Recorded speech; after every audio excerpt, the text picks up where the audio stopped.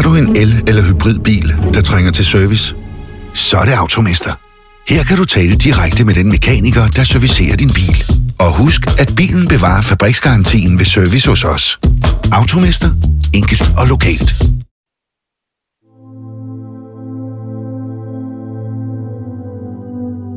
Jeg kommer cyklende på et tidspunkt, og der kommer en lastbil kørende ud fra en sidevej. Og den normale reaktion ville jo være bare katastrofebrems. Men jeg orkede det ikke, altså. Jeg var pisse ligeglad. Hvis den ikke stoppede, hvad så? Det hele var kaos. Jeg skulle hjem, og hvad ville der ske, hvis den der lastbil den kørte ud over mig? Så kom jeg ikke hjem, og hvad så?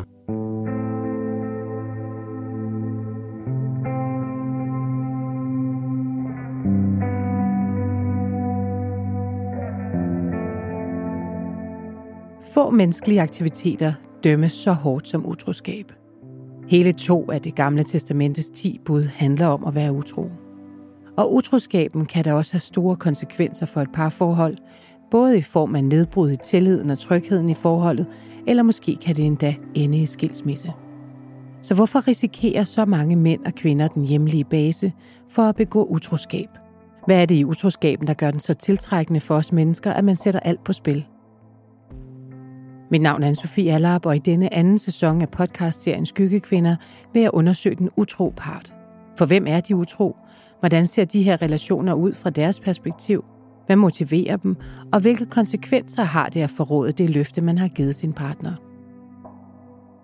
Jeg vil i serien tale med forskellige utro mænd og kvinder og eksperter om, hvordan utroskaben udfoldes i dag, og hvordan den reflekteres i kulturen, i vores psykologi og i vores adfærd som mennesker. Samtalen, du skal høre i dette program, er manden eller kvindens egen beretning. Navne og fakta kan være ændret af hensyn til virkelighedens personer.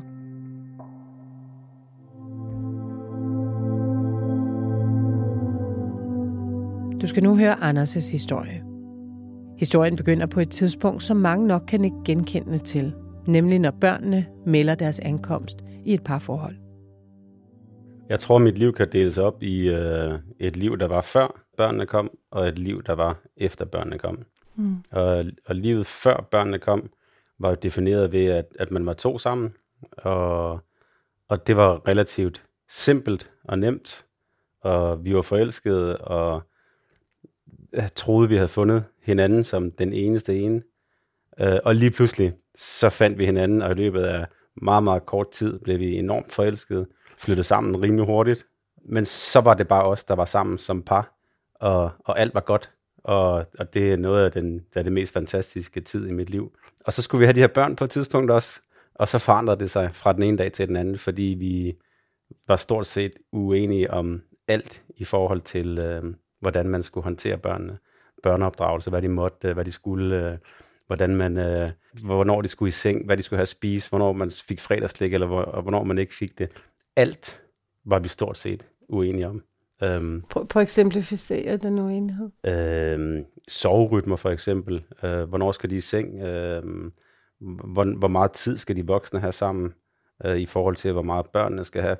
Da de bliver lidt ældre, og børnene bliver kede af det, hvornår er det så, man kommer dem i møde, eller hvornår sætter man nogle regler op, og hvor stramt skal man styre alt det her samvær omkring børn, og hvor meget snor skal de have, altså hvor laissez-faire er den stil, som man vælger som forældre, eller hvor stramme er de regler, man sætter ned, og de rammer begrænsninger, og som man agerer under i forhold til, at man tænker, at børnene skal have nogle kompetencer med. Hvor stod du hen? Jeg var den stramme. Jeg tænkte, der skal være nogle regler, og det tror jeg er sundt for ungerne, og jeg kommer også helt klart fra en opvækst, hvor at det var den måde, mine forældre var på, at det var stramt og reguleret. Alt for meget i øvrigt. Og så tager man sådan nogle mønstre med sig. Og min ekskone var helt klart enormt laissez-faire-agtigt. Hvis børnene ville et eller andet, så fik de næsten altid lov til det. Og jo mere stram jeg blev i forhold til børneopdragelsen, og hvordan man satte krav og rammer, jo mere laissez-faire blev hun. Så i stedet for at forstærke hinandens gode sider, så trak vi bare hinanden i hver sin retning. Anders og hans kone er altså dybt uenige om, hvordan man håndterer børneopdragelse. Og de begynder at glide længere og længere væk fra hinanden. Og gennem en periode på 8 år føler Anders en stigende ensomhed og fremmedgørelse i sit eget liv. Følelser, der ikke bliver nemmere at håndtere af, at han har meget svært ved at tøjle sit temperament. Det var sindssygt hårdt. Jeg har aldrig været så ensom i mit liv, som da jeg fik børn. Det var jeg jo ikke i starten. Men sådan blev det rimelig hurtigt. Og så er der en masse praktisk omkring det med at få børn, ikke? Og logistik, og man skal også have charterferier, når man skal have villa, og man skal have en leasingbil, og så der blev stillet ret mange krav, og vi skulle også respektivt lave karriere. Så både det logistiske omkring det at være en børnefamilie blev sådan en slags arbejdsfællesskab, hvor at intimiteten mellem de voksne forsvandt, og så blev det afløst af noget omkring børnene. Og der følte jeg mig bare mere og mere kørt ud på et sidespor, og var ligesom sådan et hjul, der ikke rigtig fungerede. Jeg var ikke særlig god til det, altså. Jeg kommer fra noget dysfunktionelt opvækst, og der valgte jeg så som barn at sige, det gider jeg ikke være en del af, så jeg stak af, da jeg var 18, eller der skulle jeg ikke være hjemme hos mine forældre længere. Og så troede jeg ligesom, at jeg havde forladt det. Det havde ikke mere med mig at gøre. Nu var jeg væk fra alt det der dysfunktionelle, nu skulle jeg leve mit liv med de normer, rammer og begreber, som jeg synes var vigtige. Så når man bliver presset som menneske, så reagerer man jo på baggrund af nogle af de mønstre, man oplever i sin barndom. Så jeg blev faktisk en kopi af alt det, jeg havde flygtet fra i mit liv. Jeg skældte ud. Hvis jeg ikke kunne håndtere noget, så skældte jeg ud. Og jeg skældte ud på min kone, og jeg skældte ud på mine børn. Og det giver en eller anden form for magt at reagere med vrede. Og det vidste jeg ubevidst brugte jeg det som et våben. Så lige så snart, at jeg var presset, så var det min reaktion at reagere med vrede. Og så fik jeg fik ikke ret, men jeg fik i hvert fald fred. Og så tog min eks ungerne, og så gik de ind og sov bag en lukket dør. Og så kom hun som regel ikke ud igen før næste morgen, og så startede det hele forfra. Min ekskone tog meget den tid, der var med børnene. Og jeg accepterede også den præmis, at jeg ligesom ikke rigtig kunne gå ind og tage en rolle, når jeg kom hjem. Og så blev det noget praktisk, jeg kom til at lave. Jeg var ikke særlig god til at lave mad, før jeg blev gift. Jeg er sindssygt god til at lave mad nu, for jeg har stået ude i det køkken, og jeg har sådan en idé om, at de 5-6 år, der stod jeg bare og lavede aftensmad hele tiden. Så rollerne blev op på den måde, at hun tog meget omkring det følelsesmæssige, og hyggede og legede, og jeg var den, der gik rundt og lavede noget praktisk. Når vi var ude og gå tur med børnene, og vi skulle over en befærdet gade, så ville de ville ikke holde mig i hånden, de ville holde min eks i hånden, begge to. Dels fordi det var hende, de var mest tryg ved, men det gjorde jo så bare det ved mig, og så står man der fuldstændig mutters alene, og jeg kunne lige så godt lade være at være der. Så det tror jeg også, jeg var sagt, ikke? Det er jo pisse lige meget, om jeg er her. Kan jeg ikke bare køre hjem, så kan I jo gå den der tur, fordi om jeg er her, eller om jeg ikke er her, det betyder ikke en skid. Følte du dig afvist? Hele tiden, ja. Hele tiden da. Jeg var faktisk ret god til det med at være far i forhold til sådan nogle fritidsaktiviteter. Og alle de andre forældre synes jeg er fantastisk, fordi jeg sætter mig ned, og jeg taler til børnene i øjenhøjde. Og jeg ved jo godt, hvordan det er, man skal gøre det. Men når jeg kom hjem, så kunne jeg ikke styre det. Og så tog jeg de mønstre, der var, som jeg havde fra min barndom, og så brugte jeg det her med at skælde ud som et våben. Og jeg kunne ikke stoppe igen. Og jeg ville gerne, men det kunne jeg ikke finde ud af. Fordi jeg vidste, hvis jeg skal til at håndtere og deale med det, og finde ud af, hvad fanden det er, jeg gør forkert, så skulle jeg vende det hele om. Jeg skulle gå hele vejen tilbage i min historie. Og det turde jeg simpelthen ikke. Jeg turde ikke at udfordre mig selv og finde ud af, hvad er det, du gør forkert i forhold til det her vrede, som du ikke kan styre. Fordi så skulle det være, så var det sådan noget eksistentialisme. Hvem fanden er jeg i virkeligheden? Alt det, jeg har bygget op, den måde, de virkemidler, jeg kender, der virker. Hvis det er forkert, hvem er jeg så selv? Og min eks blev ved med at sige, gå nu til en psykolog, snak nu med nogen. Og jeg gjorde det også, men jeg gjorde det ikke sådan for alvor. Jeg gik ikke virkelig ind i den. Så tog jeg kursus i mindfulness, og tænkte jeg, nu er jeg kureret, ikke? Ikke en skid. Så startede det jo bare forfra. Vreden hober sig op ind i Anders, og hans situation bliver mere og mere desperat. Han er presset derhjemme, stresset på arbejde, og han kan ikke se, hvordan han skal komme ud af den pine, som hans liv efterhånden er blevet. Det bliver for meget for ham, og en dag sker der noget, som får afgørende betydning for hans ægteskab. På det tidspunkt, hvor tingene var så hårde, og kan jeg huske, at jeg kommer cyklende på et tidspunkt, og der kommer en lastbil kørende ud fra en sidevej, og den normale reaktion ville jo være bare katastrofebrems. Men jeg orkede det ikke, altså. Jeg var pisse ligeglad. Hvis den ikke stoppede, hvad så? Altså, af mit liv. Det hele var kaos. Jeg skulle hjem, og hvad ville der ske, hvis den der lastbil, den kørte kørt ud over mig. Så kom jeg ikke hjem, og hvad så? Så kunne du måske sove lidt på et hospital. Præcis. Ja, hvis jeg døde, hvad så? Altså, jeg var derude, hvor jeg var desperat, og så kommer der desperate handlinger. Og så skete der det, at på Facebook, hvor jeg har mange venner, som jeg ikke kender, at der var en kvinde, der skrev til mig, og så skrev hun, skal vi ikke drikke en kop kaffe en eller anden dag? Og jeg vidste jo ikke, hvem hun var, andet end at vi var blevet venner på et eller andet tidspunkt, og jeg skriver til hende, at jeg tror, du forveksler mig med en anden, fordi vi har ikke sådan en relation i virkeligheden, udover på Facebook. Og hendes næste besked, det er så, jeg har bare lyst til at gennemknippe dig. Det er så en hård udmelding. Og så svarer jeg, hvad med den der kop kaffe? Hvor sjovt. Ja, det ved jeg ikke. Jeg kan huske, at jeg stod på kontoret den dag, og den der besked kom op, og der var sådan en, fuck mand, hvad er det, der sker her? Der er lige pludselig nogen, der er interesseret i mig og mit liv.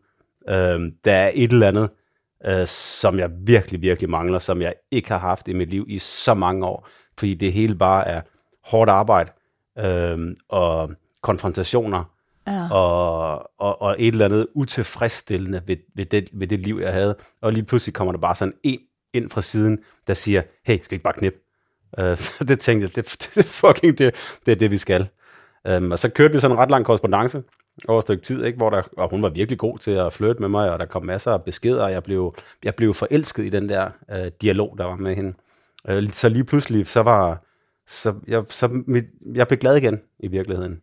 Og I kører altså en lang korrespondance uden at ses? Ja, et par måneder. Okay. Vi havde aftalt, at vi skulle mødes på et tidspunkt inde på en eller anden café, og jeg kommer der ind, og så kommer der en besked om, at hun kunne ikke lige dukke op alligevel. Og der burde jeg måske sådan lige have tænkt, okay, hvad fanden er det her, jeg er gang i? Det skulle jeg måske stoppe. Så jeg kører i den der forelskelsesfase, samtidig med, at jeg så har det der en eller anden form for at komme hjem, og så har hende i tankerne, men det bliver bare lidt nemmere at agere i det hverdagsliv, som i virkeligheden var ret hårdt at være i. Og så blev det meget nemmere at være i hverdagslivet, fordi jeg havde det der frirum, hvor jeg kunne sidde og skrive med hende. Og det betød jo så lige pludselig, at jeg skulle ændre mit kodeord til Facebook. Jeg skulle have alle mulige ting, så der ikke lige pludselig popper en besked op på min telefon og så videre. Ja. Du siger, hun var dygtig. Hvad var det, hun gjorde? Skrev? Jamen, små, søde beskeder. Jeg ville ønske, at jeg kunne sidde i din jakkelomme og følge med i dit liv, og du er så sød og dejlig, og jeg tænker på dig, og hele den der opmærksomhed, der kom. Jeg glædede mig til de der små beskeder kom, fordi at lige pludselig var der noget input i mit liv, som var... Livsnerve. Ja, præcis. Ja. Lige pludselig kan Anders mærke en ny energi i sit liv. Han føler sig set, begæret, og er forelsket i de sms'er, der lander i lommen på ham, mens kaoset raser omkring ham, og han driver længere og længere væk fra både konen og børnene derhjemme. Så han tager et valg, et skelsættende valg. Han beslutter sig for at mødes med kvinden. Jeg er sindssygt nervøs. Altså, både i forhold til hende, og som om, at den der... Ligesom når man går på date, er man nervøs, ikke? Så det er jeg selvfølgelig. Er det noget? Skal vi noget? Samtidig med, at jeg ved godt, det er forkert, det jeg gør. Så er der også noget skamfuldt omkring det, og noget hemmeligt. Jeg kigger jo også lige rundt for at se, om der er nogen, jeg kender-agtigt. Tænk, hvis der er nogen, der lige pludselig, som jeg kender, der ser mig med en eller anden dame, som ikke er min kone. Og vi får en kop kaffe og sådan et eller andet, og hun kan godt mærke, at jeg er nervøs og prøver at få mig til at slappe af. Og jeg siger også, at det er en underlig situation, og det er svært, og hun er sådan lidt, skal vi så have en øl eller et eller andet? Og hvor skal vi gøre det henne? Altså, tage ud i et eller andet hotelværelse, og så får jeg måske noget af det dårligste sex i mit liv. Så det virkelig var sådan en katastrofe. Fuck, var det dårligt, mand. Det var overhovedet ikke... Og jeg forbundet med en masse nervøsitet og noget skam, og det var virkelig, virkelig dårligt. Hvordan var det at møde hende? Underligt, altså, virkelig. Men jeg havde sådan en idé om, jeg måske bare trådt lidt ud af mig selv, hvor jeg tænkte, at det er jeg er nødt til at gennemføre det her. Det lyder mærkeligt, men det var som om, at jeg var i gang. Jeg var ikke bakket ud. Altså, så jeg hverken over for hende. Jeg havde også en eller anden forpligtelse over for hende, altså, og Altså, jeg kunne jo mærke, hvor meget hun gerne ville. Så jeg tror, at jeg følte mig, det er jeg sgu nødt til. Jeg kan ikke sove hende, jeg kan ikke svægte hende, hvilket lyder fuldstændig grotesk, ikke? Men det var de tanker, der var, det er simpelthen nødt til. Og så ryger jeg hen på et hotel? Vi ryger hen på et hotel, og så knipper vi. Det er rimelig hurtigt overstået. Og så er der sådan lidt, hvad gør man så? Og så sidder vi og snakker lidt om fælles bekendte, vi har på Facebook. Som sådan en helt grotesk situation, man sidder der. Og så skal jeg skal bare videre, altså. Så det bliver rimelig hurtigt afsluttet. Og så er hun ret interesseret. Jeg kan slet ikke logge på den der Messenger-portal i 3-4 dage eller sådan noget, fordi jeg har dårlig samvittighed. Jeg tænker, fuck, hvad er det, jeg har gjort? Står ude på mit arbejde på et tidspunkt, og bare sådan er ude på toilettet og tænker, fuck, hvad fanden har jeg gjort? Jeg har smadret mit liv, hvis det her, det bliver opdaget. Hvordan? Lige pludselig så realiteterne går op for mig. Det her, det er fandme ikke smart, altså. Det er virkelig, virkelig, virkelig dårligt tænkt og dårligt eksekveret i forhold til at optimere en eller anden livslykke i mit liv. Jeg beder i virkeligheden om, at det lige kommer ind forbi og siger, okay, der fucker du op, altså big time. Men jeg har ikke tænkt mig at sige noget, så jeg tænker, jeg rider stormen af, ikke? Og går ind på den her Facebook på et tidspunkt, og der ligger nogle beskeder fra hende, og hun vil bare knalde igen. Og fortæller også i detaljer om, hvad det er, hun vil. Så skal jeg derhen, og så skal jeg have et blowjob, og så skal jeg... Så ligesom om, når hun bygger lidt videre på den der, og hvis ikke det var, fordi jeg ikke havde en kone og børn, så ville jeg jo klart have fortsat det, fordi hun var fræk og lækker, og det var sjovt, og det var uforpligtende, og det hele var enormt morsomt også. Men fordi der var den der dårlige samvittighed forbundet med det, og jeg lige pludselig får en erkendelse af, at jeg vågner op, og det er helt forfærdeligt, det jeg har gjort. Så jeg skriver til hende, at det kan jeg ikke. Jeg har det dårligt, og vi er nødt til at stoppe. Nu er utroskaben altså sket, og Anders står tilbage med både dårlig samvittighed og dårlig sex i bagagen. Anders' historie har flere dimensioner, som jeg i forbindelse med serien har drøftet med flere mænd. Mange fortæller mig nemlig, at det specielt er efter børnene er kommet til, at utroskaben sker. Det er her, mændene føler sig fremmedgjort og tilsidesatte i deres eget liv. Men hvorfor er det egentlig sådan? For at forstå det her, så har jeg taget kontakt til psykolog og parterapeut Frej Pral og spurgt ham, hvad der sker mellem mor og far, når de bliver forældre. Han forklarer det sådan her.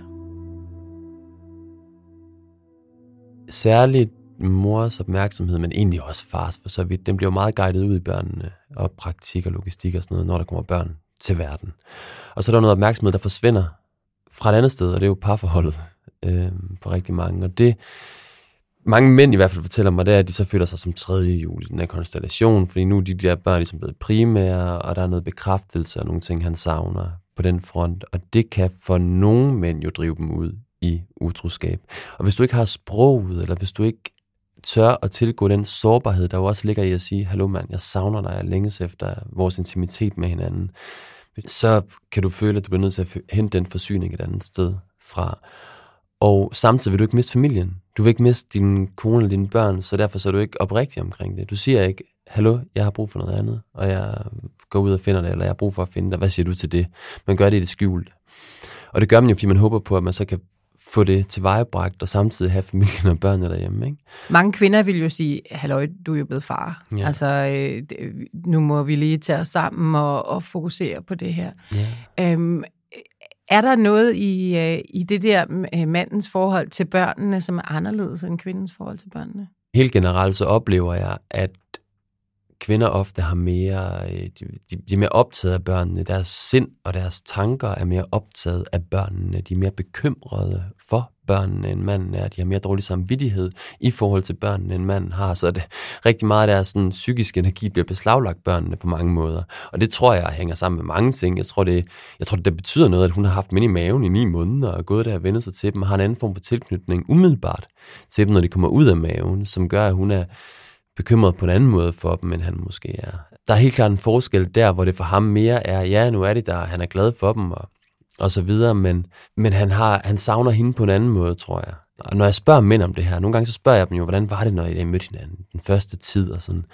Så det er altså ikke engang løgn. Mange mænd får simpelthen tårer i øjnene, når de beskriver den første tid. Og de siger altid, jamen vi knaldede som kaniner. Det var så dejligt, ikke? Og de længes sådan efter den der tid, der var dengang, som bliver en helt anden. Vi kan jo se Jeg vil også kigge og se på kvinders seksualitet og lyst og sådan noget. Den bliver også mindre, og det bliver den jo mange forskellige grunde, fysiologiske grunde, men også psykologiske grunde, der handler om, at man bliver mere bekymret, og man bliver mere, altså når man bliver mor, der sker simpelthen noget andet med en. Og der er noget, han savner der. Han længes så meget efter det andet der, for der følte han sig måske virkelig bekræftet, og han følte sig værdsat, og han følte, at wow, der kunne han noget, ikke?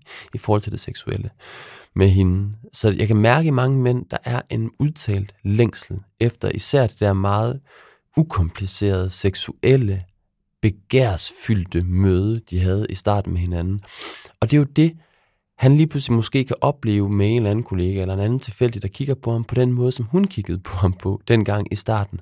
Og der er altså noget i den der kontakt, der simpelthen er så fristende, og så noget mænd virkelig længes efter, så meget, at de faktisk kan sætte alt over styr, alt på spil.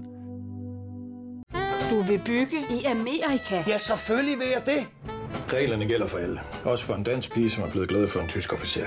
Udbrændt til kunstner. Det er jo sådan, at direktør Conradsen, han ser på mig. Jeg har altid set frem til min sommer. Gense alle dem, jeg kender. Badehotellet. Den sidste sæson. Stream nu på TV2 Play. Ifølge Frej, så sker utroskaben altså, fordi intimiteten forsvinder fra forholdet, og manden begynder at lege med tanken om at få stillet sin seksuelle behov et andet sted.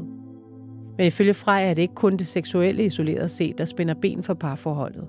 Det er også den måde, som manden agerer og bliver mødt på i rollen som far.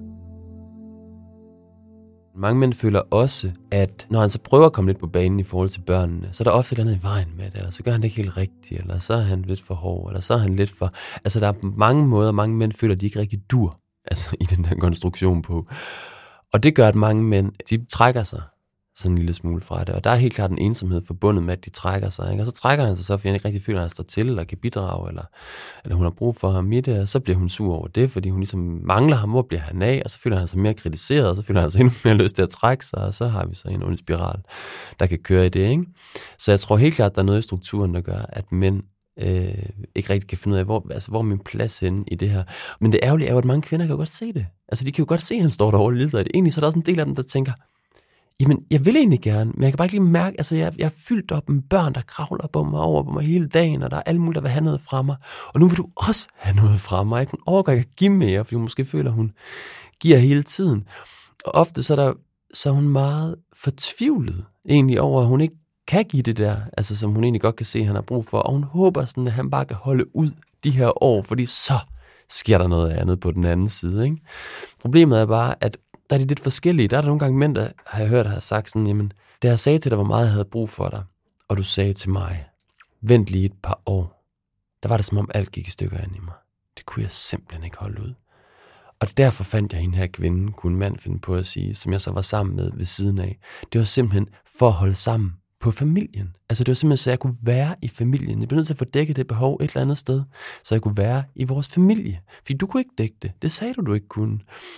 Og man kan jo godt forstå ham. Problemet er bare, at når han har været så uoprigtig og ikke fortalt, om han har fået dækket det behov igennem så mange år, så skaber det jo et kæmpe svigt og et kæmpe tilknytningsbrud på mange måder, fordi der er jo løgn inde i systemet, og det kræver en kæmpe genbearbejdning, eller bearbejdning, kan man sige, bagefter, især et parterapeutisk forløb, ikke? Der er ingen tvivl om, at utroskab i Frejs øjne har store konsekvenser for parforholdet. Men hvad skal man så gøre som par for at undgå, at det går galt? Også selvom børnene er kommet, og mor og far ikke ser hinanden, som de gjorde engang. Det spørger jeg Frej om. Altså jeg tror for det første, bliver mænd nødt til virkelig at forstå, at det ikke er fordi, der er noget i vejen med ham, at hun ikke har lyst til ham sådan lige bagefter rent seksuelt. Rigtig mange mænd tænker, shit mand, der må være et eller andet helt i vejen med mig, siden hun ikke har lyst, ikke? Og for det første er der nogle helt almindelige fysiologiske årsager. Altså når hun ammer, hvilket mange kvinder gør, så danner hun rigtig meget af det her hormonet prolaktin, som gør, at hendes cyklus den bliver sat på pause. Og vi ved bare, at kvinders cyklus har også meget at gøre med hendes lyst. Vi ved, at kvinder har mere lyst, når de har ægløsning for eksempel, og når hun ikke længere har det, så sker der noget med hendes almindelige lystniveau. Det er en ting. Så er der noget andet omkring, at hun også lige skal vende sig til hendes nye krop og sådan noget, efter hun måske har født første gang, og den forandrer sig. Der er mange ting, der bliver anderledes. Udover det, så er der jo så alle de der psykologiske ting, jeg har snakket om, med bekymringer og alt det der for børnene, som også gør noget ved hendes lyst. Altså det her med hendes eget rum, altså hvor mærker hun, der er plads til hende, og hvad hun har lyst til, fordi rigtig meget kommer til at handle om hvad andre har lyst til hele tiden. Og det er der ikke så meget sex i, hvad andre har lyst til. Det handler meget om, sex handler om, hvad jeg har lyst til, og hvad jeg har brug for. Hvis mænd kan begynde at forstå det og sige, okay, fair nok, der er noget her, hvor din lyst måske ikke er den samme, som den har været tidligere. Og det er der altså ikke noget forkert i. Det tror jeg ligesom er det første. Og han så derfra kan se på hende med en overbærenhed, eller en forståelse, eller hvad man skal sige, og sige, det kan jeg sgu godt forstå. Samtidig kan jeg ikke fornægte som mand, hvis man står der. Der er stadigvæk, jeg har stadigvæk mega meget lyst. Kan vi gøre noget andet? Altså, kan vi have en form for seksualitet sammen, som ikke er penetrationssex, men måske noget andet, altså, som ikke er betinget af, at du skal være mega våd og være mega klar på, at vi gør noget med hinanden. Fordi det kan du ikke levere, det forstår jeg godt lige nu, men jeg har stadigvæk brug for et eller andet, som minder om det der, vi havde engang, så det ikke bare bliver lagt fuldstændig væk, og ikke samme omfang og alt muligt andet, men bare så vi lige husker, at det er der et sted. Og kan vi så ikke også kigge hinanden i øjnene og sige, når vi er ude på den anden side af det her, er vi så klar på at forholde os nysgerrigt til det her rum sammen, altså sådan noget, vi kan udvikle på, og er du også klar på det? For rigtig mange mænd, de tænker sådan, altså de tænker sådan lidt, og det er sådan det er ret ærgerligt, at det er noget, hun bevidst lukker for, eller det er sådan en straf, eller et eller andet, hun giver ham. Og så bliver han jo mere eddikesur, ikke, over det. Og der tror jeg, det er vigtigt, at hun ligesom betrygger ham i, det er ikke noget, jeg har lyst til at have lyst til dig. Det er der bare ikke lige nu. Det er ikke, fordi jeg sådan intentionelt vælger, at det ikke skal være der. Og når det her det ligesom er over, og vi kommer ud, så vil jeg skide gerne undersøge, hvad vi kan gøre sammen, og hvordan vi kan være sammen på nogle måder, der udvikler vores seksualitet med hinanden. Og, altså sådan noget, det har han brug for at høre, fordi der er noget i ham, der tænker, shit mand, hun lukker bare, og vi to har bundet os eksklusivt til hinanden, så nu er jeg afhængig af dig. Og så bliver han jo desperat, for han tænker, den eneste seksuelle forsyningskilde, jeg har, er slukket og lukket. Og så er det, han begynder at sige, hvad fanden skal jeg så gøre? Ikke? Og så laver han alle mulige retfærdiggørelsesting op i hovedet. Man tænker, så må jeg godt gå ud og gøre alt muligt. Ikke? Og det er jo et afmægtigt forsøg på at få tilfredsstillet det der er slukket inde i ham. Ikke? Men det er jo ikke nogen optimal løsning. Så løsningen må være, at de på en måde finder ud af det med hinanden, men så må hun jo også være åben overfor, at de kan skabe det der rum sammen. Fordi hvis hun bare, og det er der altså nogle kvinder, der også gør, det har jeg hørt, der siger, jeg kan ikke, og jeg overgår det ikke. Så må hun jo også være på en måde åben over for, hvad kan så være muligt for dig? Fordi du har jo også din seksualitet. Den kan jo ikke bare, jeg kan jo ikke bare forvente, at det må du bare slukke fuldstændig for. Det synes jeg heller ikke er fair, hvis jeg skal være ærlig. Altså. Og det er ikke noget med, jeg mener ikke, at hun skal, lige efter hun kommer hjem fra fødestuen, vel, altså, så skal hun bare sidde der og være klar, det er sgu ikke det, jeg snakker om. Men når der er gået et stykke tid, og de er nogle måneder inde i det der forældreskab og sådan noget, at de så kan sætte sig sammen og snakke om, hallo, hvordan var det lige med det der intime liv, vi havde sammen? Ifølge Frej er det altså vigtigt at have en løbende dialog om det intime liv i parforholdet. Men som vi hørte før, så er den dialog fuldstændig strandet i Anders' tilfælde, og det har ført ham ud i et sidespring, som han nu fortryder bitterligt. Og det sidespring er på vej til at eksplodere mellem hænderne på ham, nu hvor vi vender tilbage til hans historie. Det er en dag, hvor der er nogle venner på besøg hjemme hos os, og min eks, eller min kone på det tidspunkt, kommer ind og siger, jeg har bare fået en vildt mærkelig besked på Facebook. Og så læser jeg den, og så står der jo så, at jeg har været utro. Og så må jeg bare sige til hende, det er jo rigtigt nok. Altså, mens vi har gæster? Mens vi har gæster. Det må have været en lidt speciel middagsselskab. Virkelig mærkeligt. Det er nogle gæster, som har en anden relation til os, ikke? Så vi kan godt lige gå en tur, så det gør vi. Vi går ned i en park, og så skiller han faktisk ud, ikke? Fordi at, jeg synes, jeg er blevet så uretfærdigt behandlet i det her ægteskab, at jeg er blevet frataget muligheden for at være den familiefar, jeg gerne ville, og synes, at hun har taget børnene, hun har taget retten til at være fælles forældre, at den har hun også taget. Hun har taget den fra mig. At der skal altid to til at bygge sådan nogle mønstre op, der er dysfunktionelle og ikke fungerer. Så hun har jo taget enormt mange beslutninger, hvor jeg slet ikke er med på råd. Så det er også en del af det, at jeg synes fandme, jeg er uretfærdigt behandlet. Det retfærdiggør ikke, at man knipper hinanden overhovedet. Så skulle jeg have taget fat i hende og sagt, det går slet ikke. Og hvis det ikke stopper, så må vi skilles, eller så skal vi have et åbent forhold, eller hvad ved jeg. Men jeg skiller hende ud, fordi at jeg synes kraftigt med, at jeg er så uretfærdigt behandlet. Og jeg er også ked af det selvfølgelig, men jeg er også vred, og det var stadigvæk også, det var min måde at reagere på, når jeg blev presset, så kunne jeg blive vred, ikke? Så det er faktisk det første, der sker, at jeg giver hende skylden for det hele. Og bruger måske også det her som anledning til at etablere din sag. Helt klart, ja. Lige pludselig bliver jeg lyttet til på en anden måde, ikke? At okay, er det der, vi er? Ja. Hvad siger hun? Hun siger, vi finder ud af det. Vi skal nok løse det her. og bestiller en familieterapeut, som vi kan komme ned og snakke med det samme. Det her kræver bare, hun er voldsomt såret, og jeg er også ked af det, og jeg prøver at trøste det omfang, man nu kan trøste. Det er jo mig, der er årsag til den ulykke, der er i hendes liv. Så altså, aktuelt så tager jeg fri fra arbejdet, og vi har måske en uge eller 14 dage, 10 dage eller sådan noget, hvor at vi virkelig prøver at reparere på tingene.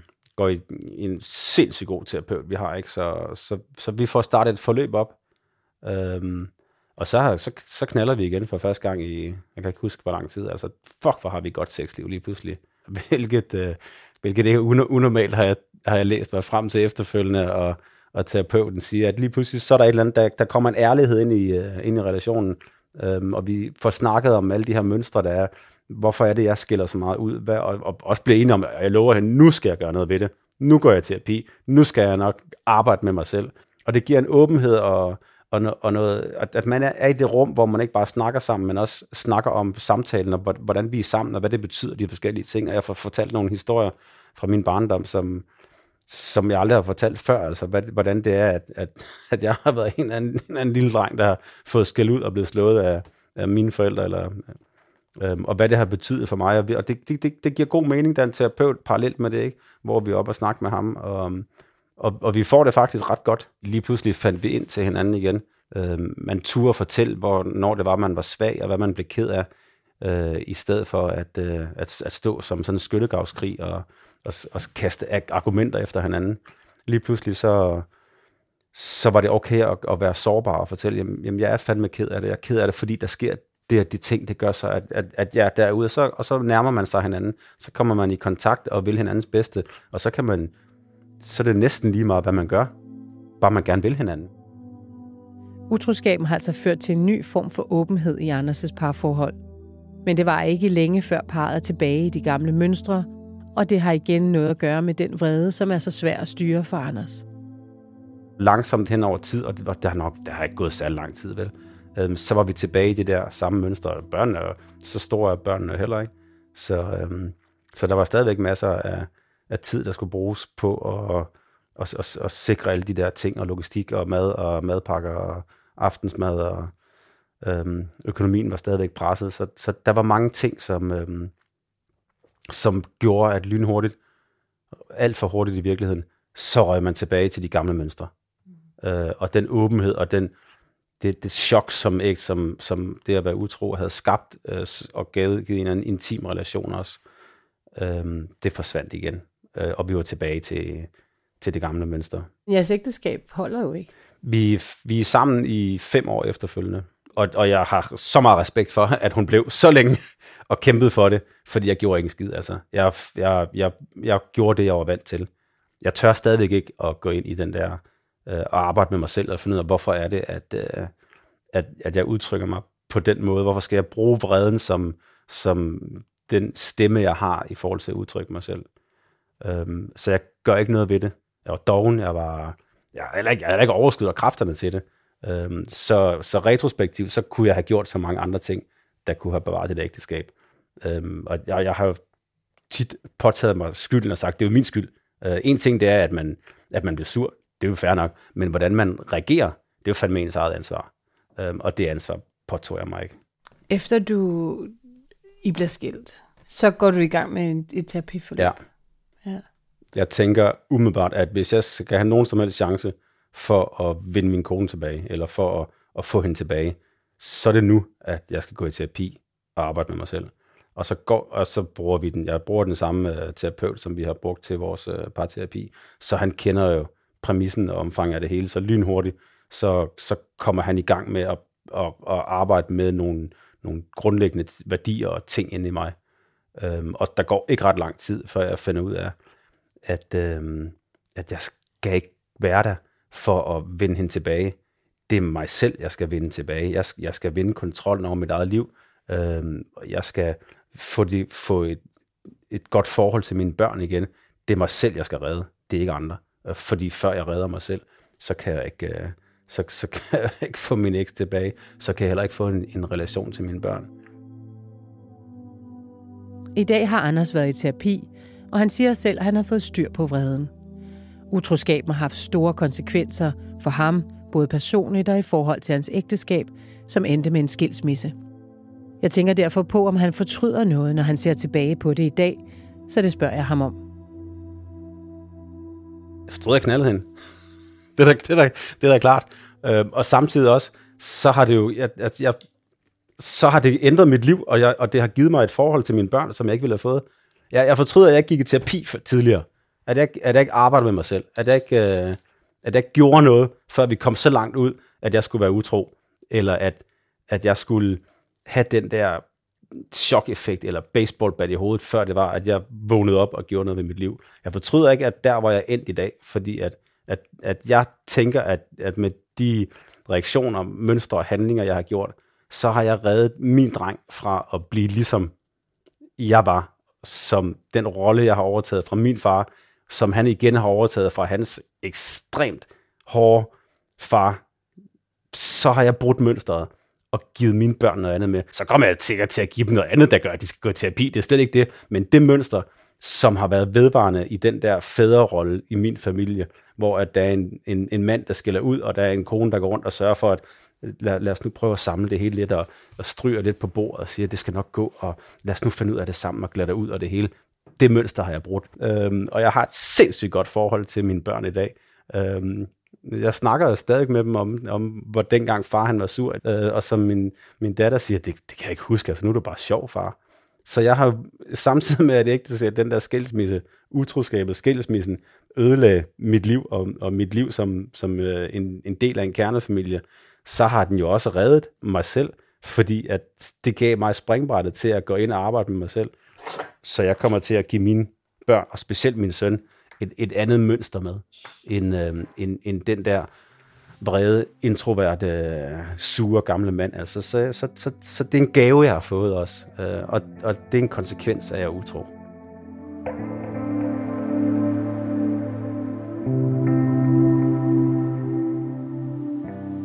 Vi forlader Anders' historie her.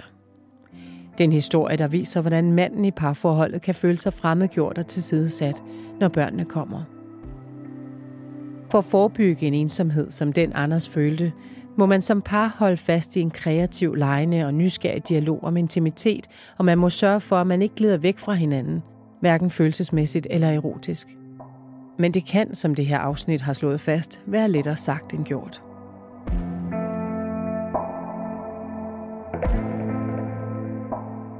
I næste afsnit af denne podcast-serie skal du høre om David, der er i starten af 20'erne, da han flytter sammen med sin kæreste. Egentlig skal de to bare nyde deres 20'ere sammen, men David kan ikke modstå spændingen i at være sammen med andre kvinder. Det er spændende. Det er spændende at have et dobbeltliv.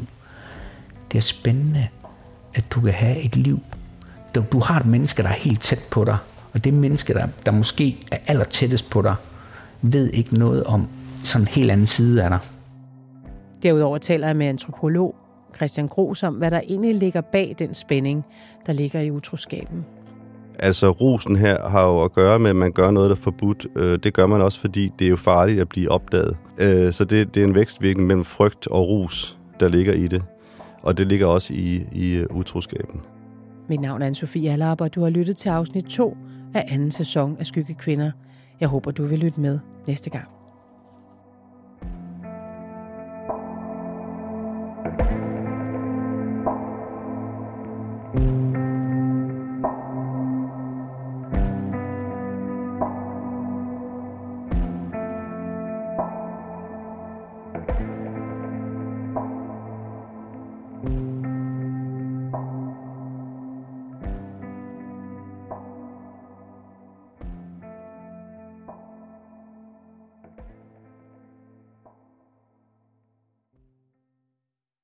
Harald Nyborg. Altid lave priser. Adano robotplæneklipper kun 2995. Stålreol med 5 hylder kun 99 kroner. Hent vores app med konkurrencer og smarte nye funktioner. Harald Nyborg. 120 år med altid lave priser.